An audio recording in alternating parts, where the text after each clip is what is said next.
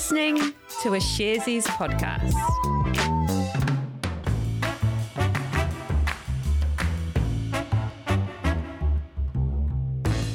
Tēnā tātou katoa, it's Friday the 11th of February. You're listening to Recap, brought to you by Sharesies. Sharesies is a wealth development platform where our purpose is to create financial empowerment for everyone.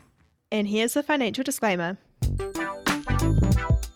Investing involves risk. You aren't guaranteed to make money and you might lose the money you started with. Any information we provide is general only and current at the time. If you're looking for help with your investment choices, we recommend talking to a licensed financial advice provider.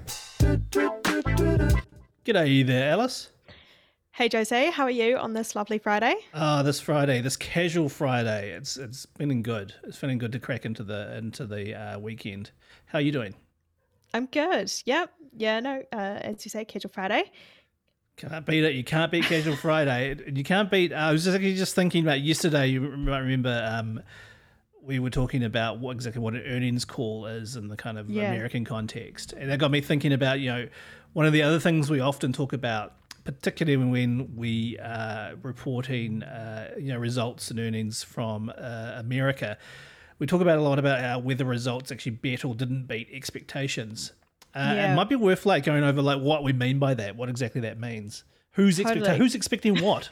Yeah, who are these analysts and what are they expecting? Why? Exactly.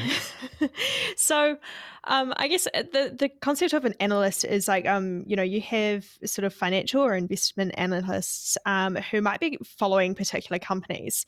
Now, in the US and in other parts of the world, the financial sectors are generally a lot bigger than what they are in New Zealand. So you might have a whole group of analysts who are following a particular company and they're basically, using public information of their financial statements. They might be gathering all this intel on the industry and basically trying to forecast how the company's going and coming up with a sort of valuation of the company.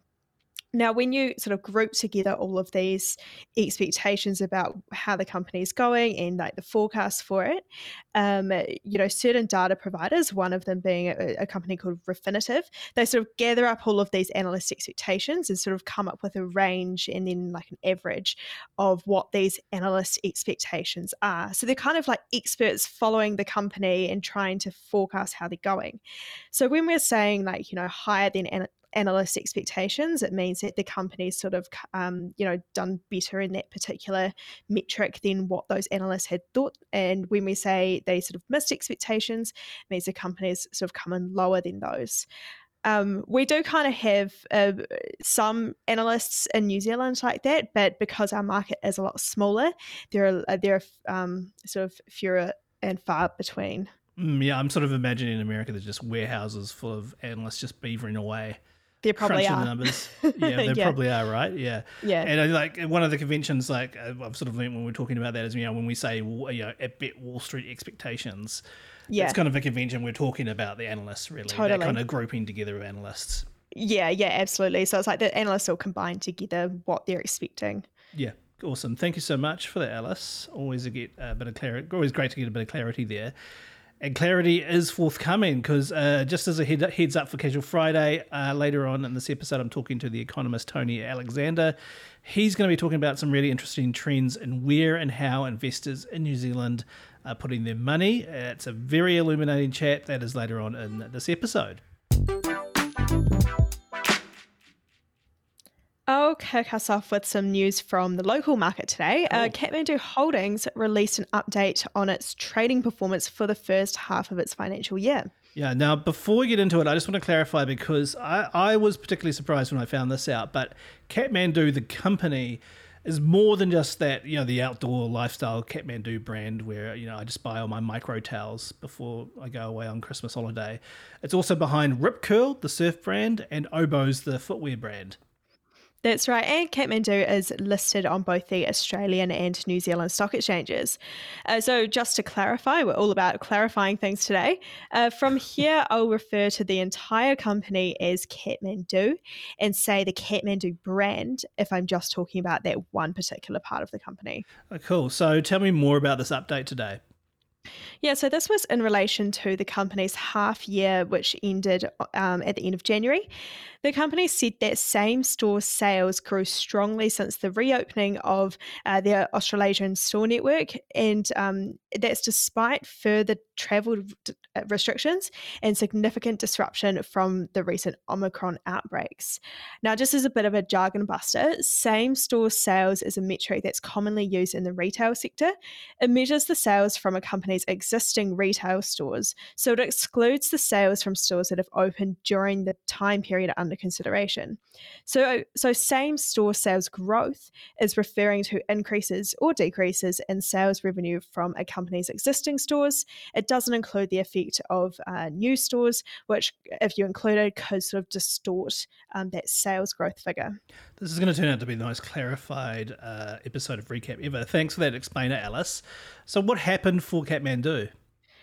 Well, the Kathmandu brand's same-store sales for the year to date, that is, were 2.8% higher than the same period a year earlier. That's despite significant COVID store closures during some of that period, as the company pointed out. Now, as for Rip Curl, year-to-date sales were 1.6% below the same period last year, with the company also citing those ongoing COVID impacts. And what about Oboz? Yeah, well, Oboz, as the company has previously indicated, has experienced factory shutdowns from its product suppliers in Vietnam, and this has significantly impacted the company's ability to meet demand for its Oboz products. Now, the company highlighted Oboz remains heavily impacted by supply chain disruption, although it expects this to improve in the second half of the year. And so bringing this all together, where does this leave us? So Kathmandu said it expects unaudited total group sales for the first half of the financial year to be around $405 million. And then it expects underlying EBITDA, or earnings before interest, tax, depreciation and amortization, to be in the range of $9 to $11 million.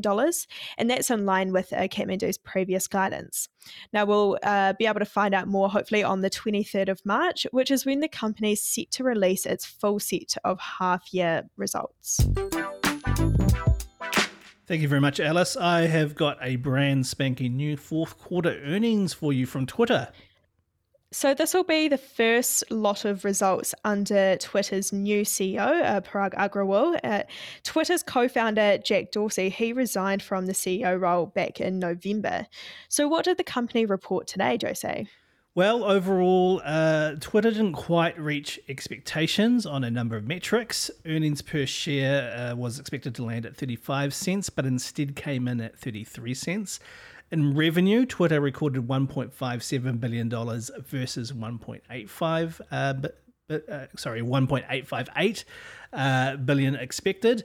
And in monetizable daily active users, Wall Street expected Twitter to reach 218.6 million. They reported 217 million.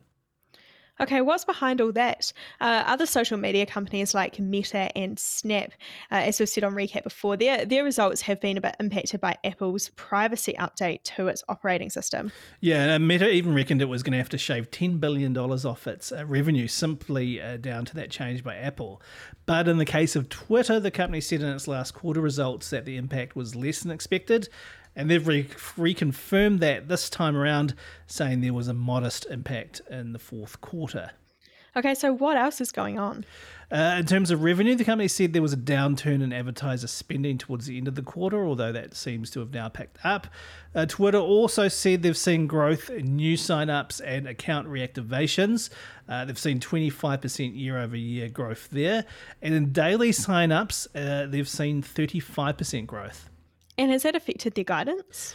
Only to the extent it means that they've held on to their previous target for monetized active daily users. They want to hit 315 million users and make at least $7.5 billion in revenue by 2023. Okay, is there anything else from the earnings to note? Yep, they also announced a new $4 billion share buyback program. Now, a buyback is exactly what it sounds like. It's when a company pays shareholders the market value per share and just basically reabsorbs that slice of ownership. Now, half of the buyback will be a rapid share repurpose, with the remaining shares to be bought over time. Now, we've started the third year of the pandemic, and as we've seen, there's been some ups and downs where the market is concerned. And one of the key questions emerging from this period is how this is going to affect the way people invest. So, starting this month, Sharesies is hosting a monthly survey and analysis by independent economist Tony Alexander. Yeah, Tony is a long-standing economist. He was the BNZ's chief economist for 26 years. And since 2019, he's been publishing his own surveys and analysis. You've probably seen him in the media offering his thoughts as a commentator. Now, we decided to have a chat with him about his first Investing Insights survey for Sharesies and what that can tell us about the way New Zealanders are investing. Tony, maybe the place to start is, if someone pops onto the Sharesies website and clicks on the Investing Insights link there, can you describe what they'll find? Yeah, what you'll find initially is a blog with some of the headline results from the monthly survey. But then when you click into the document itself, you're going to find the results of this monthly survey of now being running for about 3 or 4 months, where I asked the 25,000 people that subscribe to my weekly publication about what they're thinking of doing as an investor, a general investor with maybe a long-term portfolio, maybe it's just KiwiSaver or that sort of thing. And it's going to give insights basically into what people are thinking, what they're planning to do with their investments over the next 12 months is, specifically what I asked for. But yeah, sometimes people are thinking 1 month ahead, sometimes maybe it's a little bit longer. Yeah, and why is it important or useful that investors get an insight into what other investors are thinking of doing or what their behaviour is? Yeah, too often I think in our lives we live in a bit of a vacuum when it comes to making our personal decisions about maybe buying or selling a house, taking out a mortgage, fixing the mortgage rate and working with our investments, of course. And so what I aim to do with the range of monthly surveys which I've got, I also survey mortgage advisors, real estate agents, people as consumers. I'm aiming to get, first of all, coalface insights into what's happening right now, because you're not going to see that in the economic data for months in arrears. Right. And also to let people know basically what other people are thinking. So you might be thinking something yourself and you might think, is this weird? People can look at the results of my surveys and go, no, actually, lots of other people are thinking the same thing. All right, then. So, Tony, let's have a look at some of the findings from the inaugural Investing Insights, which covers January. Now, the first thing is a question around if people were thinking about adding more money to investments.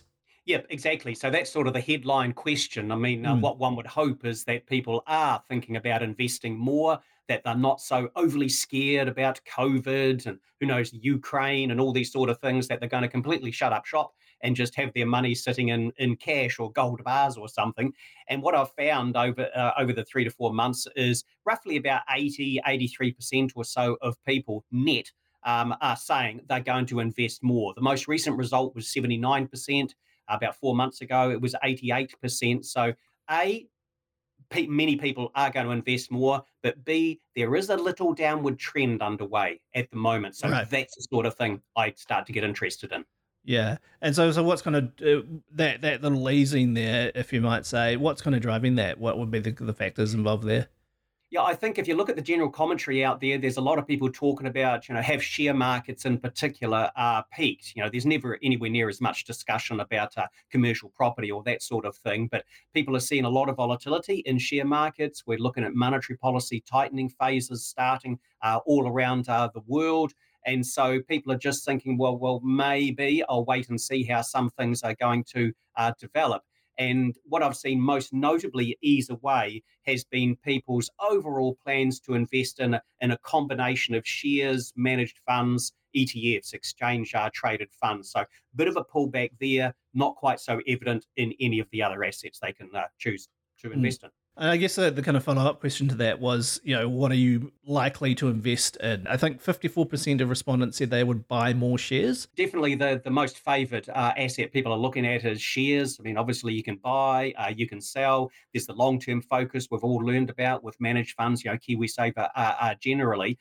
And like I say, there has been a bit of an easing there because that's where we're seeing some of the volatility at the moment.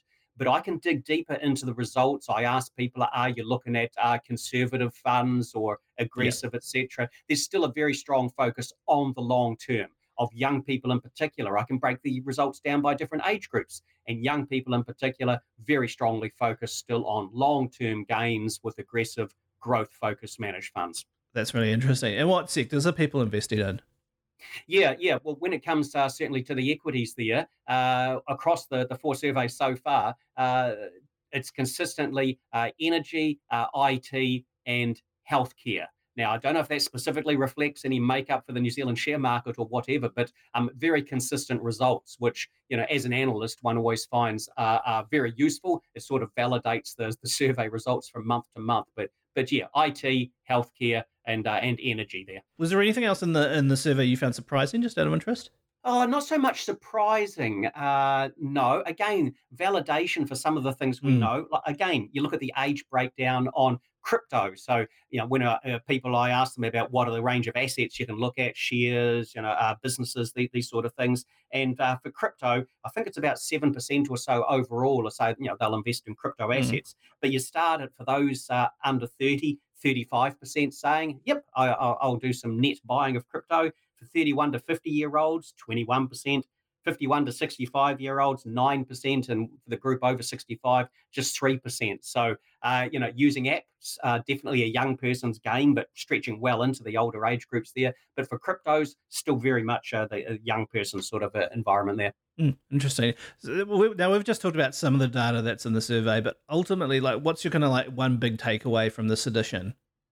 Yeah, I guess the big takeaway would be there is high interest in the New Zealand population in investing in things other than residential property. The impression which one often gets is that all Kiwis invest in is each other's houses, and maybe they've got some KiwiSaver, and that's it. Well, no, that's not it at all. There is an intensively high level of interest in purchasing equities and other assets. And through the survey, I'll be able to see how that morphs over time, especially over the next few years as people look to rebalance their portfolios a bit away from residential property, where because of soaring valuations, they're sort of overexposed, and towards other sorts of assets. And that's a key reason I've set this up, to track that change, that rebalancing over time. And that a first edition of the Investing Insight Survey is available via the Sharesies website and blog. You'll find a link to a PDF of the full report, but also a really good summary of the main points. There will be a link in the episode description should you wish to check it out. Yeah, totally. And there are some really interesting insights in there, and it'll be fascinating to see where investing goes in this coming year. And that takes us to the end of the show and the end of the week. That was a recap for the 11th of February. Thank you so much for listening. And it would be a help if you gave us a rating and review on Apple Podcasts. Our email is recap@sharesies.co.nz.